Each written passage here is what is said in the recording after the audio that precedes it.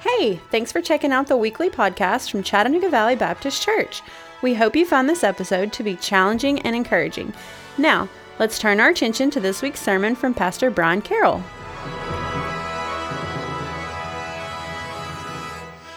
Long time ago, not in a galaxy far, far away, but maybe in a county far, far away, I was a student pastor, right around 2000. And that doesn't sound nearly as long ago as it actually is. But a lot's changed in 23 years from when I was a student pastor. Back in those days, the kids didn't have smartphones or social media, and so you actually had their attention. I don't know what they did to ignore me then. Now I know what they do to ignore us, but I don't remember what they did in 2000 to ignore us. I guess they passed notes and snoozed. I don't know. But for all that's different, there's some things that are still the same. There's an old saying in church life: if it's broken, blame the student pastor. And 95% of the time, you're probably not going to be wrong. Certainly was true for me. I remember one time we were doing a meal fundraiser, and it was probably spaghetti because it's always spaghetti. That's been a staple fundraiser as long as there have been student ministries. And the cleanup was underway, and as that was happening, I heard all kinds of commotion coming from the kitchen. And again, when you're a student pastor and you hear commotion coming from the kitchen, it's a good time to pause and go see what exactly has unfolded. And when I entered the kitchen, there was a giant blob of soap suds that was growing and spreading across the kitchen. Now, this was a First Baptist church, so it was a little bougie about some things, and they had two dishwashers in the kitchen. Not like a deacon that was in there in his elbows up in sink water, like two real dishwashers. Well, it turns out that one of my lovely students didn't realize that there was a difference between the soap you put in the dishwasher and the soap you put in the sink. And truth be told, as a 21-year-old student pastor, I probably didn't know the difference either. So I'm thankful it was him and not me that actually made this mistake. So what he had done, he had grabbed the great big squeeze bottle of Palmolive, and he filled up the container, hit start, and walked away. And if you've never done this, please don't try this at home. Try this at your friend's house with their dishwasher. Don't try it in your own. That may have been the cleanest that kitchen had ever been because there were soap suds literally everywhere. It was a mountain of soap suds that had escaped from the dishwasher apart from anybody's watchful eye. Has anybody done that? Raise your hand. Test. Okay. We guys appreciate your honesty this morning. God bless you. We learned something that day. Dishwashers are helpful, but when you add liquid soap to the dishwasher, they become slightly less than helpful. When you stop and think about it, though, the kitchen's kind of a dangerous place. I mean, obviously, there's knives and sharp things and things you can burn yourself with and that sort of stuff. But, and honestly, a dishwasher producing a pile of suds isn't particularly dangerous. But it is an example of what can happen when you accidentally put things together that don't belong. For example, bleach. Bleach is a staple in most homes. It's a disinfectant, a laundry booster, those kind of things. But bleach doesn't play well with others. Mix it with the wrong thing and you're releasing toxic chlorine gas into your house. Mix it with rubbing alcohol and you have created a compound known as chloroform. And if you don't know what that is, that's what the bad guys in movies use to kidnap people with. Like they put it over their face and it puts them out and they kidnap them. Don't do this. Please don't do this. Parents, Google gives this information. So I'm not instructing us in anything that they don't already have access to. Vinegar is another one. Vinegar is interesting. We use it for cleaning and consumption. But if you mix it with the wrong thing, for example, mix it with hydrogen peroxide, you've created a highly, highly corrosive acid that can cause lots of burning and damage. And so again, I would advise you to not do that. Make pickles with it, but please don't use it for first aid with hydrogen peroxide. Here's another one, aluminum foil and toilet bowl cleaner. If these two are in close contact in your home, I'm pretty sure I don't want to eat at your house because I can't understand why the two would be close together at your house. But if you put them together, you release a pile of hydrogen gas, which is quite flammable, and in the right context can be quite explosive. Again, parents, Google is not your friend in this. There are all kinds of things your young people can learn on Google. And Mr. Davis may have some more things that he can teach in class. Who knows? There's a fine line between shop class and teaching explosives, right? Just a real fine line there. If you can't tell, we've got a theme that we're working on here. Adding things to the wrong thing is unwise and can be downright dangerous. That's true in the kitchen and with cleaning and in the shop and all those sort of things. But we find out today that it's actually true in matters of faith as well. If you got your Bible, hopefully you've already turned to Jeremiah. We are in the 7th chapter as we continue to work through Jeremiah's temple sermon. We're going to be in the 7th and 8th chapters today in Jeremiah chapter 7, beginning there in verse 30. If you're able, I would invite you to stand with me as I read these words from Jeremiah chapter 7, beginning there in verse 30. For the sons of Judah have done evil in my sight, declares the Lord. They have set their detestable things in the house that is called by my name to defile it. And they have built the high places of Topheth, which is in the valley of the son of Hinnom, to burn their sons and daughters in the fire, which I did not command, nor did it come into my mind. Therefore, behold, days are coming, declares the Lord, when it will no more be called Topheth or the valley of the son of Hinnom, but the valley of slaughter. For there will bury in Topheth, because there is no room elsewhere. And the dead bodies of this people will be food for the birds of the air, for the beasts of the earth, and none will frighten them away. And I will silence the cities of Judah, and in the streets of Jerusalem the voice of mirth and the voice of gladness and the voice of the bridegroom, the voice of the bride, for the land shall become a waste. At that time, declares the Lord, the bones of the kings of Judah, the bones of its officials, the bones of the priests, the bones of the prophets, the bones of the inhabitants of Jerusalem shall be brought out of their tombs, and they shall be spread before the sun and the moon and all the hosts of heaven, which they have loved and served, which they have gone after, and which they have sought and worshipped, and they shall not be gathered or buried. They shall be as dung on the surface of the ground. Death shall be preferred to life by all the remnant that remains of this evil family in all the places where I have driven them, declares the Lord of hosts. Father, I thank you for your word. I thank you for the challenging text, Lord, the hard text, the things that say hard things. God, I thank you that you don't call us to a faith that is always a walk through the park, Lord, but there are difficult things and difficult conversations and challenging texts that we have to turn to. I pray you'd help us today to understand it well and to put it to work properly in our lives. In Jesus' name I pray, amen. Thank you. Be seated. These are not the hardest words in Scripture, believe it or not. There are some who are they're much worse, but this is a low point in our journey through the book of Jeremiah. It is a difficult spot, but it is one that is important for us to consider today. Jeremiah is still preaching his temple sermon as far as we can tell. He hasn't moved from where he has been positioned. He is telling these people what they don't want to hear. But there is no denying it. His preaching has taken a very, very dark turn. Not there's anything wrong with what he is saying, but he is dealing with what's proven to be some very difficult issues.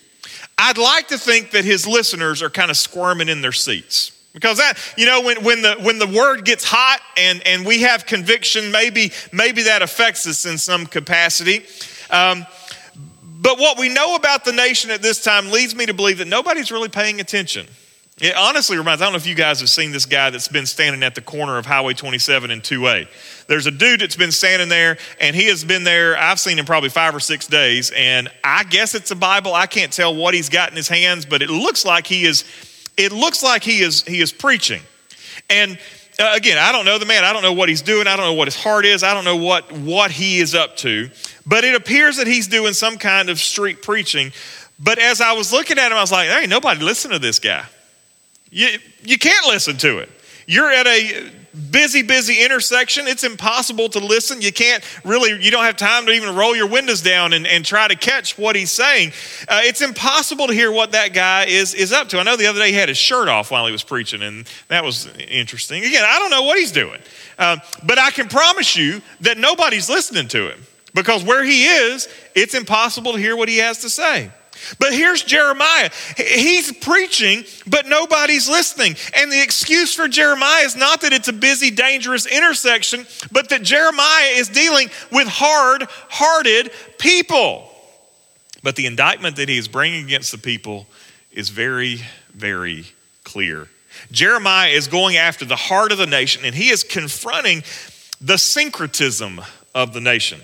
That's not a word we hear very often, but it's exactly what's taking place in Jerusalem. We'll get to it in just a second. But it says in verse 30 there, "For the sons of Judah have done evil in my sight, declares the Lord. They have set their detestable things in the house that is called by my name to defile it. And they have built the high places of Topheth, which is in the valley of the son of Hinnom, to burn their sons and daughters in the fire, which I did not command, nor did it come into my mind." Remember what we're dealing with. The people of Judah have the temple. And for them, the temple is this incredible good luck charm. He has talked to them about them using the temple as a good luck charm. They've almost got an incantation that they recite to just kind of prove that the temple is functioning as their good luck charm. As long as they've got the temple, they've got God's favor, and it doesn't matter what they're doing. The northern kingdom of Israel didn't have the temple, and they fell to the Assyrians. They didn't have the blessing of having God's presence there in the temple. The Jerusalemites, the people from Judah said, we've got God in our box, and as long as God's in the box, that keeps everyone safe. And with the temple came all the stuff of the temple. They had all of the sacrifices that go with it. They had all of the incense, all of the ceremony, all the gold, all the silver, all the stuff that went along with the temple. To the casual observer, the tourist walking through town to observe what was going on, they would have seen the temple and they would have seen the activity of the temple, and they said, these people, their spiritual life seems to be intact. They're doing what they're supposed to be doing. But the nation here, Judah, has committed a fatal error. They have taken the truth and they have customized the truth to suit their own desires. Instead of being made in God's image, the people are doing their dead level best to shape God into their image. And anytime we try to shape God into our image, we run into major, major problems. The word syncretism there, it's a helpful word because it's good to have it in our vocabulary, because this is what happens when religious traditions begin to blend. You see this in a lot of developing countries, particularly with the Roman Catholic Church, where that church had such an influence, because in order to make way into the community, they would often adopt the religious practices of the community so they were more favorable to those communities. But here we see what's taking place. They've got a little bit of this and a little bit of that, squishing it together, mixing it up, and before too long of doing this, you've got something that's both foreign but also somewhat familiar. In the temple of Yahweh, the temple of the Lord, you have the illusion of worshiping the one true God, but then you've got all these idols that are sprinkled in the mix. Now, God wants nothing to do with it. God calls these things detestable things. He wants nothing to do with these idols, which tells you exactly where God is on the matter. But the people undoubtedly believe that if we place these idols in the temple of the Lord, that they're placing all of their demonic idols and trying to placate all of their demonic idols by placing them in this sacred place of the temple. But what they were doing was they were conflating the worship of the one true God with the worship of their idols. And listen, that is a very foolish game to play. And God has very strong words for the people who would choose to do that. Now, the challenge of texts like this, you say, preacher, we don't have a temple, we don't have any of these things, so how is this relevant to us today? And there's a challenge there, how we get contemporary application for what is a very ancient, distant problem. And truth be told, we don't have a one-to-one equivalency here. It's not like we have our church and we bring our totem poles and set them up in the church, unless VBS were like a Pacific Northwest theme and we put totem poles up as decoration. But we don't do that. We don't bring our totem poles in. We don't bring our idol worship in. We don't do that. I mean, you look around and you see nothing in here but Christian symbolism. You see the cross and you see that element of Christian symbolism. You don't see idols and things like that in here. So it's not a one-to-one equivalency.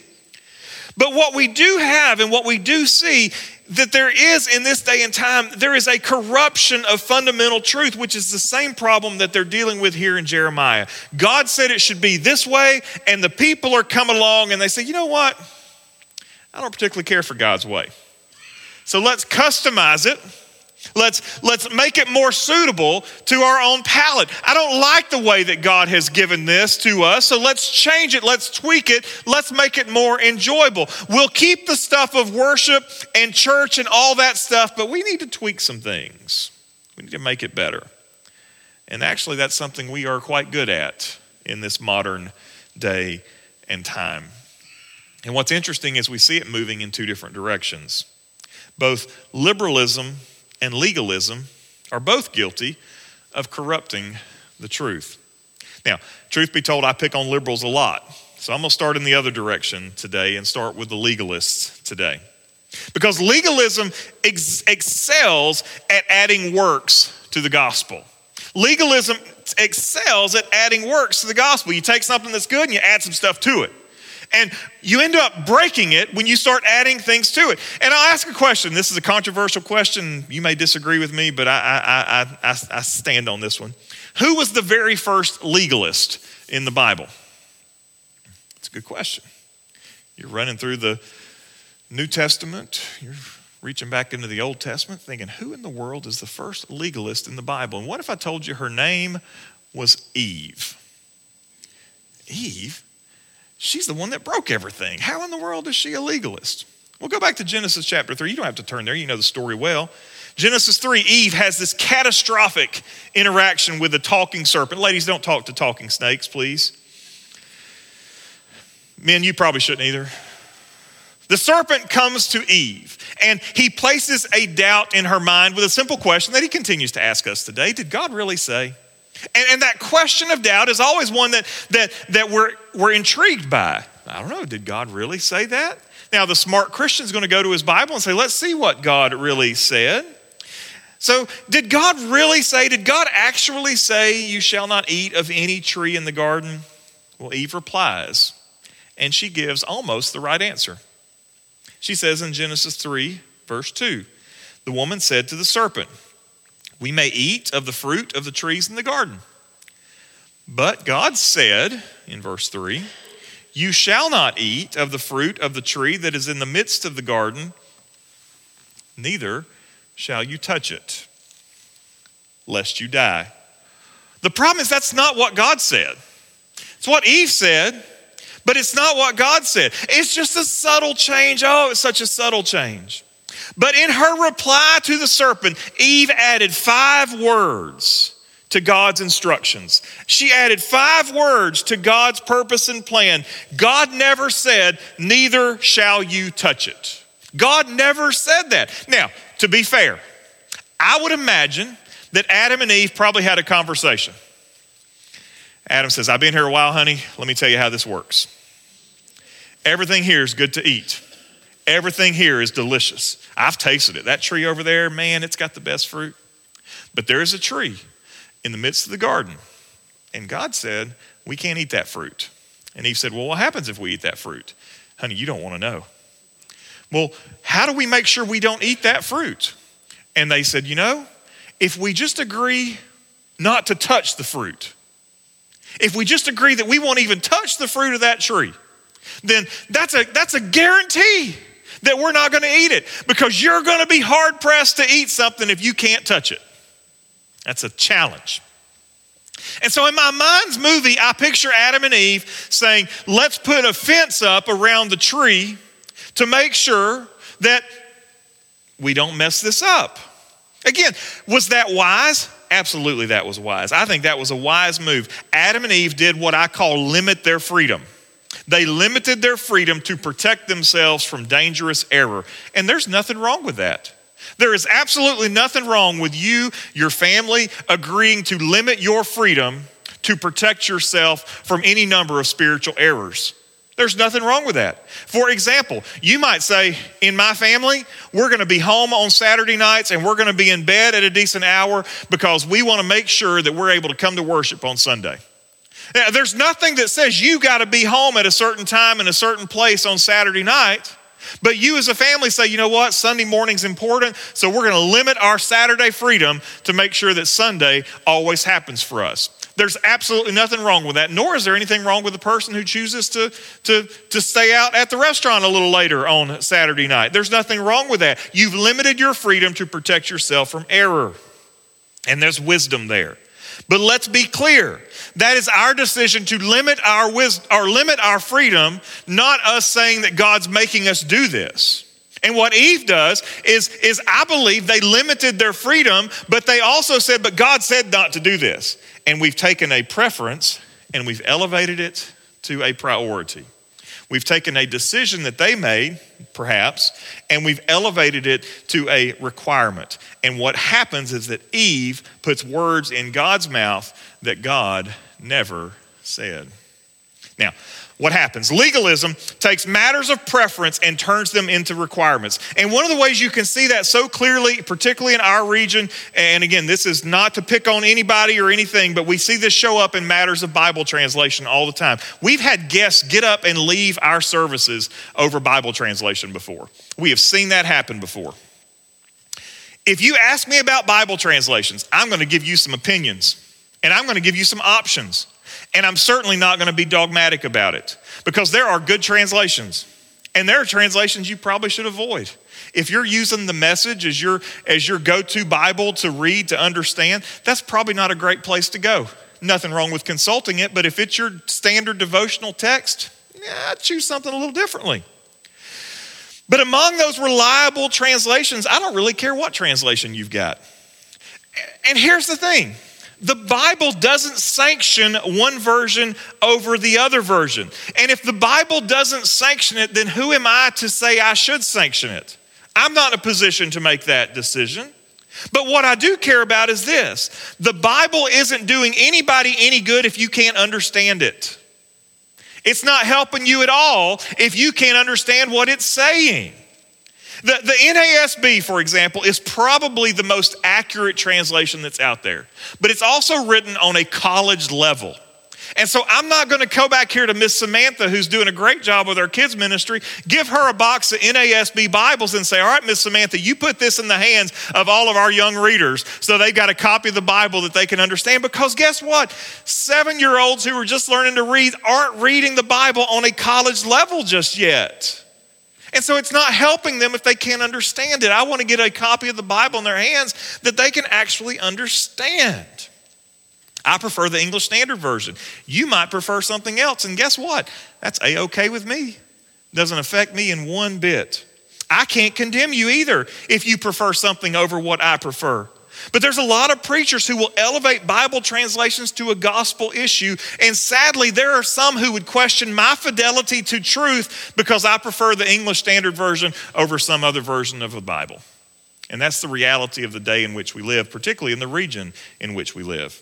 And that's a really clear-cut example. While I was in seminary, I worked with a guy that confronted me about baptism. He believed that the only way you could baptize somebody was to say, I baptize you in the name of Jesus. Great. If you baptized him, you did that, that's wonderful, that's fantastic. But he said, what do you say? I said, well, I say when I baptize somebody, I baptize somebody in the name of the Father, Son, and the Holy Spirit. And he said, you're a heretic. Ooh, buddy, we just jumped the shark on this one. We went from we don't say the same thing to I'm a heretic. You're questioning the legitimacy of my conversion because I say the Trinity instead of just Jesus?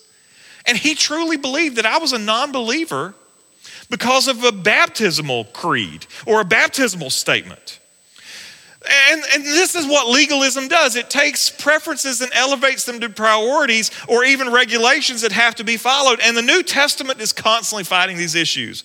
Whether it's Sabbath keeping or kosher food or circumcision or clean versus unclean, Paul spills a lot of ink confronting these matters. One of his most convincing arguments is in Colossians chapter 2, beginning in verse 20. He says, if with Christ you died to the elemental spirits of the world, why, as if you were still alive in the world, do you submit to regulations? Do not handle, do not taste, do not touch, referring to things that all perish as they are used according to human precepts and teaching. These have indeed an appearance of wisdom in promoting self-made religion and asceticism and severity to the body, but they are of no value in stopping the indulgence of the flesh. In other words, you can do this. There's nothing wrong if you want to do that, but it's not going to help you grow closer to the Lord. It's not going to stop you as you try to do battle with your flesh. It's not going to help you overcome that.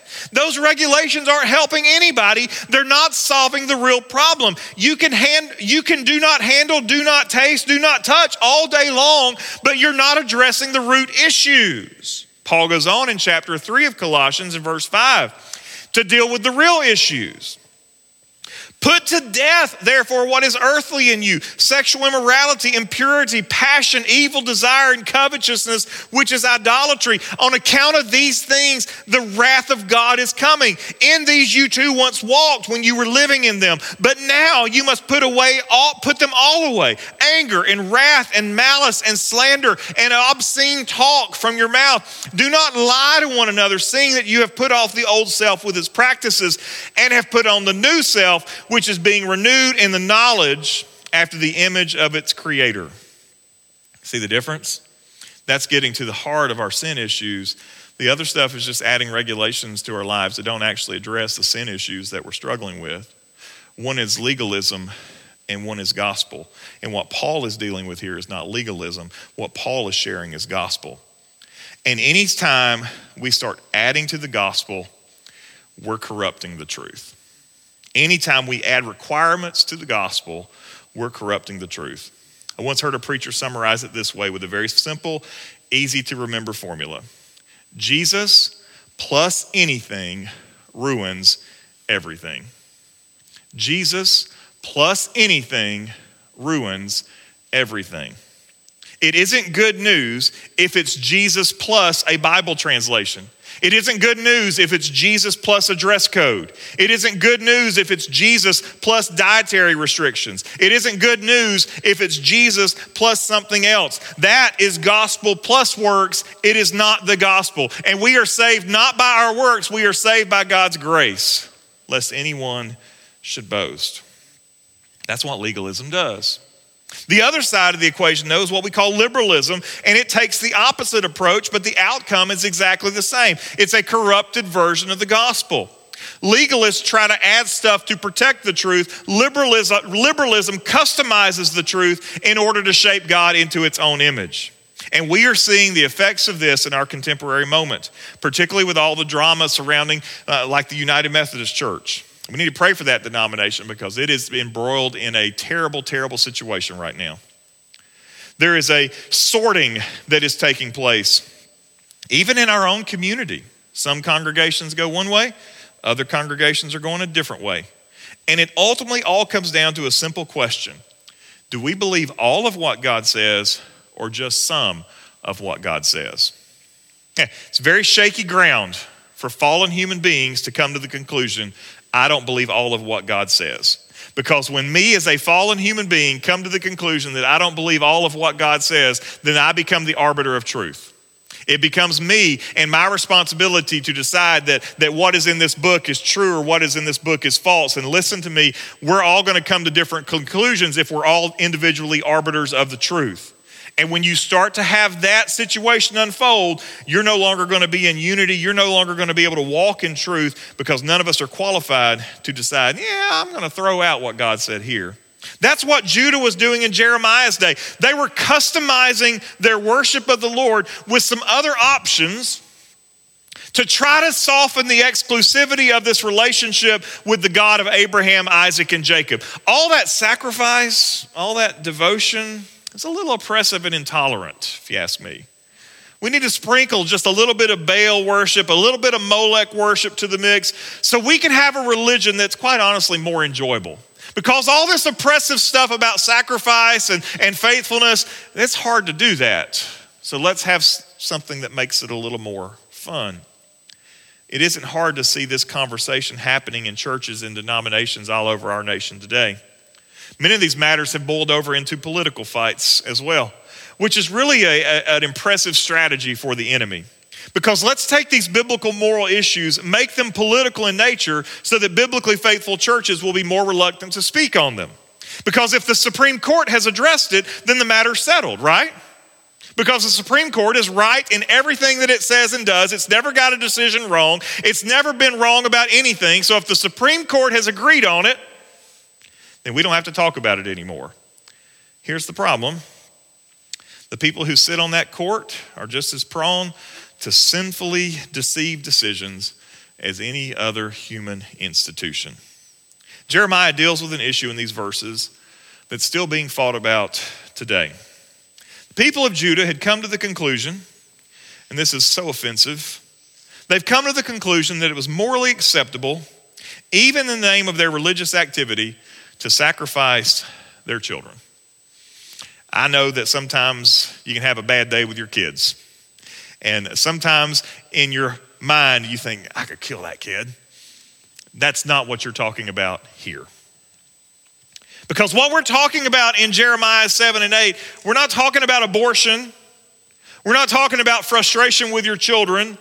What we're talking about here is full-blown infanticide. And Jeremiah has already made it clear to us in his book that we have personhood when we are knit together in the womb. In Jeremiah chapter 1, verse 5, we understand we have value and worth and identity because God speaks to Jeremiah and says, before I formed you in the womb, I knew you. Jeremiah there was never a question about his value, his personhood, or his worth, just like there's never a question about any child that is knit together in his mother's womb about that child's personhood, value, and worth. That is a life that is worth protecting. Georgia Senator Raphael Warnock also happens to be the pastor of a very liberal Baptist church in Atlanta. And he's on the record many times over speaking out as an advocate for abortion.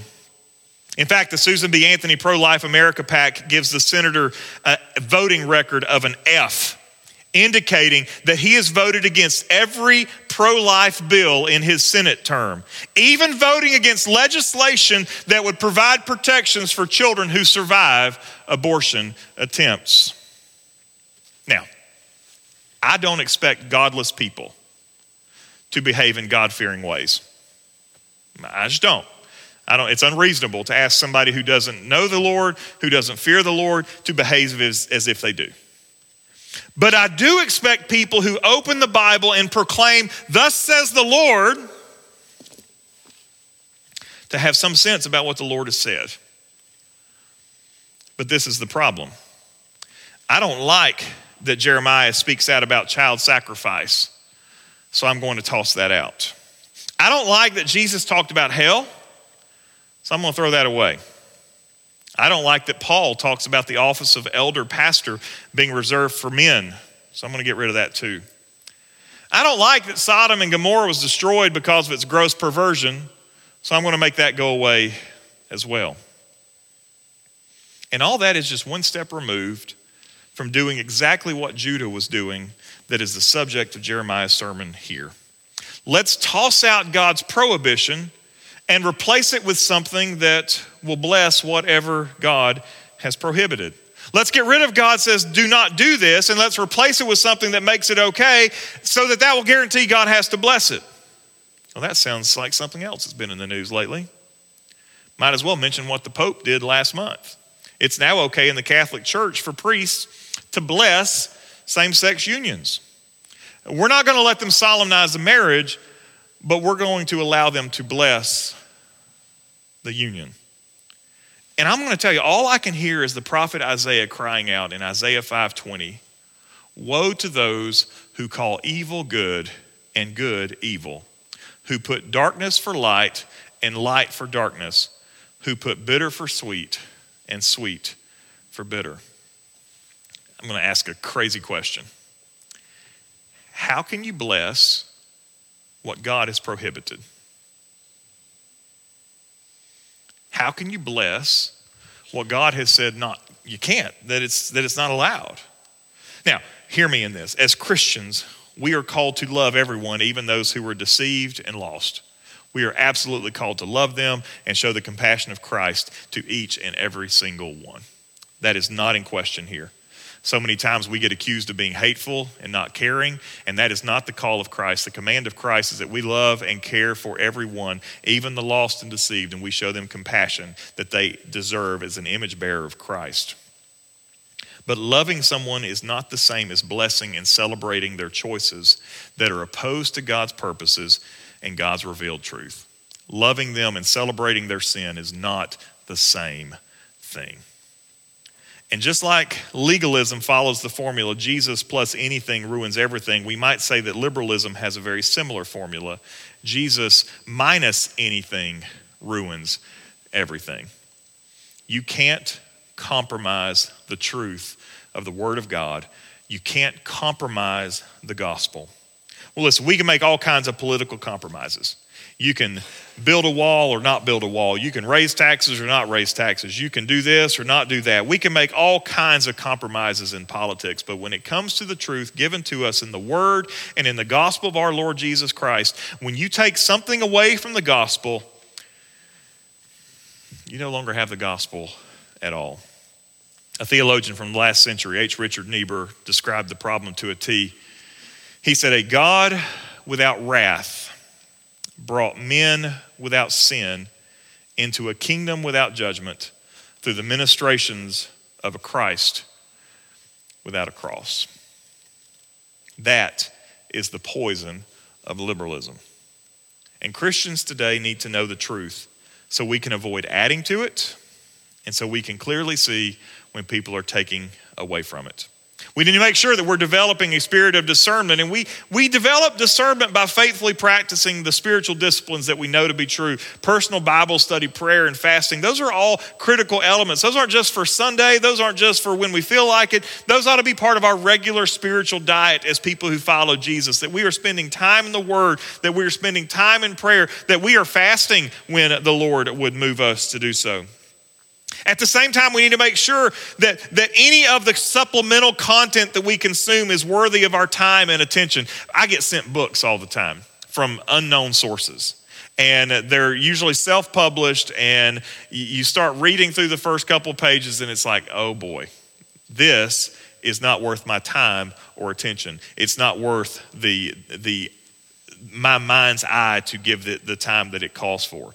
So we have to be careful that we're not consuming content that is not worthy of that. We also develop discernment in faithful community. Jeremiah's entire community was corrupt because of a wholesale departure from the truth. We can be thankful, though, that we live in a day and time where there are faithful, biblically minded churches in our generation. Here at Chat Valley, we strive to be a faithful, biblically minded church. Do we get it perfect every time? No, because we're fallen, and we'll be the first people to admit that we're fallen people, and we're working on it just like everybody else is. But we're striving to be faithful and biblically minded. But that community must be more than just the church. We love everyone in this room, but if your community is only limited to this room and this gathering on Sunday morning, you are missing out. You need to be involved in a small group because we understand how easy it is for you to fly under the radar in this room. It is so easy to fly under the radar because you can show up at 10, 16, you can sit somewhere where nobody can get to you, and you can exit through any number of doors, and it's hard to catch you sometimes. And guess what? The people who don't want to be caught don't get caught. You've got to be involved in a smaller group than just the large gathering of the church. You need to be involved in that Sunday school class so that there is a group of people that you can do life together to help you walk faithfully in your life and with your family's life. People of Jeremiah's time had reached a point of no return. And the language of judgment is harsh in this text. But it's easy to understand why. Because God had pursued them for generations. And they have rejected time and time again God's faithful pursuit. Thanks be to God that we lived under a different covenant. And I believe there will always be faithful gospel preaching church until the ends of the ages. Because the darkness of judgment against sin has been poured out at the cross for all those who believe. That's not to say, though, that there won't be a future day of judgment for those who continue to reject the gospel and go their own way. And I think it's very clear that our generation is actively engaged in a fight for hearts and minds and souls. And that fight is only won with the truth of the gospel, not some version of the truth of the gospel, but the true gospel. Not some legalist version of truth, which elevates preference to the point of requirement, and not some liberal version of truth that adds compromise to the truth of God's word. But the whole truth, nothing but the truth. So help me, God. Would you pray with me, please? Father, I thank you for your word. I thank you for the hard texts that call us to look at hard things. And Lord, I know that our tendency as people is to err. God, we are fallen human beings, and so we err. And sometimes, God, we conflate our preferences to a point of requirement, and we judge those who don't agree with us. At the same time, Lord, we try to compromise with the world around us, and we try to take away from the truth, because sometimes the truth is hard. But I pray, Father, that we would not add to nor take away from the words of your scripture, that we would not add to or take away from the requirements that you give us, that we would seek to live lives that are faithful to put sin to death and to walk in the righteousness of Jesus. I thank you, Lord, that there is salvation only found in Christ, that there is no other way that we can be saved. There is no other option. And I thank you, Lord, for the full truth of the gospel, that Jesus died to pay the penalty for sin. My sin and the sin of these people, Lord, he died to pay the penalty for that sin. And he was buried, and he rose again. He conquered death, and he is returning again. I thank you for the gospel truth of Jesus. I thank you, Lord, that we are all sinners and we come short of the glory of God, but that in that you have provided a way that we can be saved through Christ. I am grateful for the gospel, the whole gospel, not just the parts that make us feel good. May we be faithful to examine our hearts and to see that we're walking in faithfulness and truth. I ask you to bless these people today and help us to be a church that walks in biblical truth, not just some version of it. God, we love you and are grateful today. In Jesus' name I pray, amen. Thanks for listening. If you would like more information about Chattanooga Valley Baptist, check us out on the web at cvbchurch.org. If you would like to join in person, we worship every Sunday morning at 10:45. We're just minutes from downtown Chattanooga. We hope to see you soon.